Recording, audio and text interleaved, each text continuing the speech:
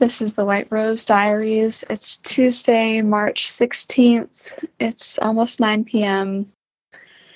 Uh, Confession time. It's one of those days where I just feel, well, I didn't write today. I don't think I wrote yesterday. I had a rehearsal yesterday. I had a meeting with my producer today. I have a rehearsal tomorrow.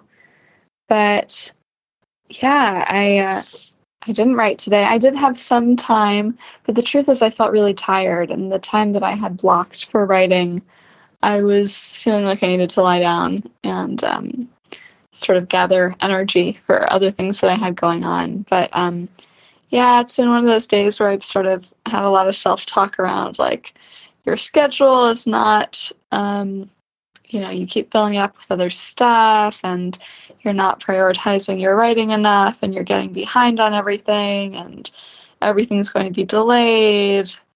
What else? Yeah, feeling a little bit overwhelmed by all the things, but I also think it's, I'm really not lacking in motivation for this. I think I'm sort of settling into the groove around how, it's just going to take the time it's going to take. But today was one of those days where I just felt tired and I didn't feel up for writing.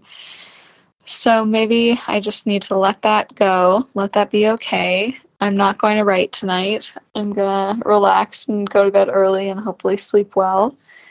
And tomorrow is pretty open, so maybe I'll get some good stuff done tomorrow. But yeah, it's not a day where I'm feeling super triumphant about my progress. And I think part of what's hard is I feel like I was coming off of a weekend of a lot of ideas, a lot of excitement, enthusiasm, and now there's just a lot of self-judgment around, well, you can't even manage what's already on your plate without adding new things. So you need to redo your whole schedule, and how could you let all these things get on there? So yeah, I feel like I need to do some journaling and sort of sit with my schedule again and commitments, or maybe I just need to not worry about this right now and see where things are at tomorrow. So that's the update.